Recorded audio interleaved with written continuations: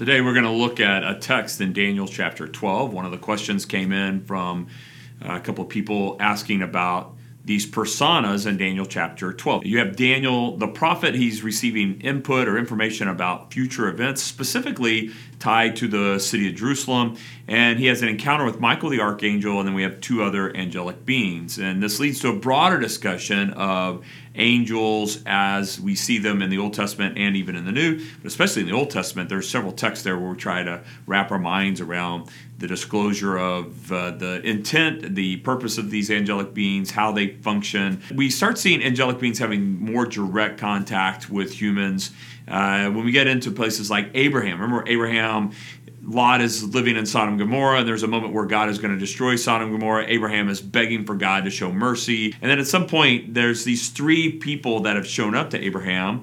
But we distinguish the three in the scripture. You can see a difference where one of the three is described quite differently than the other two, where one of the angelic beings stays back from the city of Sodom and Gomorrah, and the other two go into the city in order to rescue Lot. And in that discussion in the scripture, it says that Yahweh on earth called fire and brimstone down out of Yahweh out of heaven. And so there's a discussion about this where we have these two persons, both referred to in the scripture with the word, the sacred name for God, the word Yahweh. This leads to early discussion about Trinitarian theology. We have two personas, two persons, both being identified as Yahweh. We also have allusions already to the Spirit of God at work. And so this is some of the early texts with references to what appears to be early disclosure of the triune God.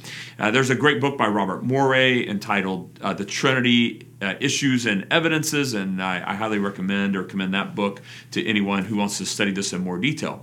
But as you work through the Old Testament, we have these encounters like that. In the book of Exodus, we have some encounters. You get into Leviticus and Numbers. We have descriptions of these kinds of encounters between God and people, and Numbers in particular, where you have Balaam who's riding on the back of this donkey, and there's an angelic being appears, and the donkey lays down, and Balaam's really upset, strikes the donkey, and the Lord opens the donkey's mouth. We see it with Joshua. He tries to enter the promised land. He encounters this dread champion that Joshua says, are you for us or for them? Because if you're for them, we're in trouble. If you're for us, we're going to win. And the champion says, I'm for myself. I'm for my own side.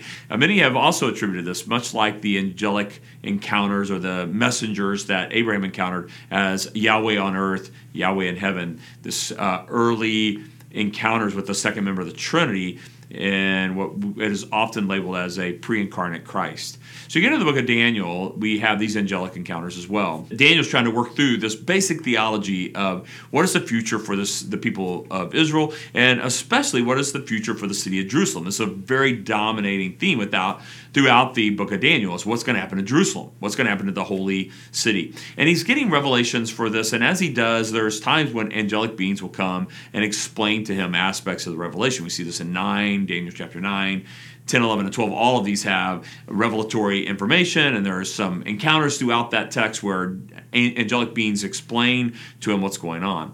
Well, in Daniel chapter 12, we have three persons that Daniel sees. He has a conversation with one of the three, and he sees two others. And it says that they're on the other side of the river. And the language used in Daniel chapter 12 is that it says there are two others, implying that the initial encounter or discussion with Michael the archangel is that these other two beings are also angelic beings. And so some people say, well, who are these individuals? Who are these other two angels? Why are they waiting on the other side?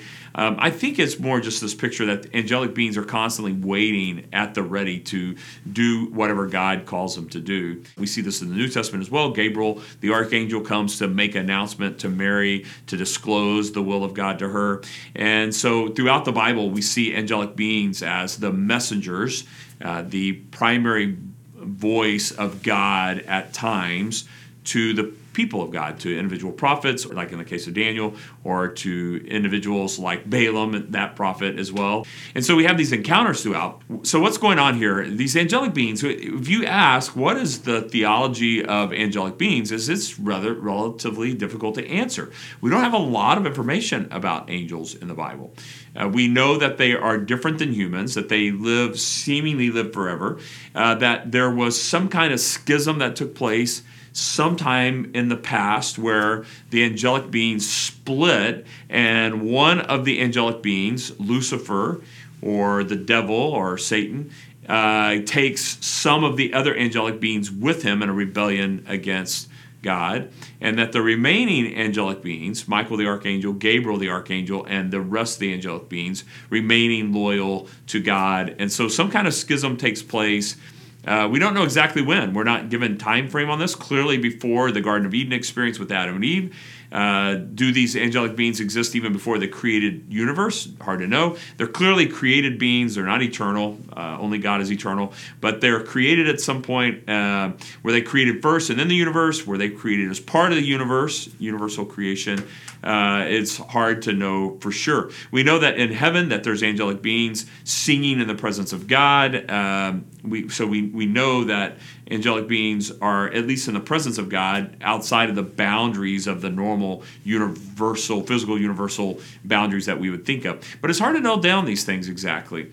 I think Daniel's having conversations with angelic beings. They're giving him additional information, and this is very helpful for Daniel's understanding of these revelation. Number two is that within the angelic beings, there does seem to be a hierarchy. We have some archangels, Gabriel and Michael, and then we have other angelic beings. And I would say we can refute a couple things. First of all, is that Jesus is not Michael the archangel who God sends into the world. That's a false theology supported by the Jehovah's Witness theology, is that Jesus is a created being, Michael the archangel, and that he's sent into the world.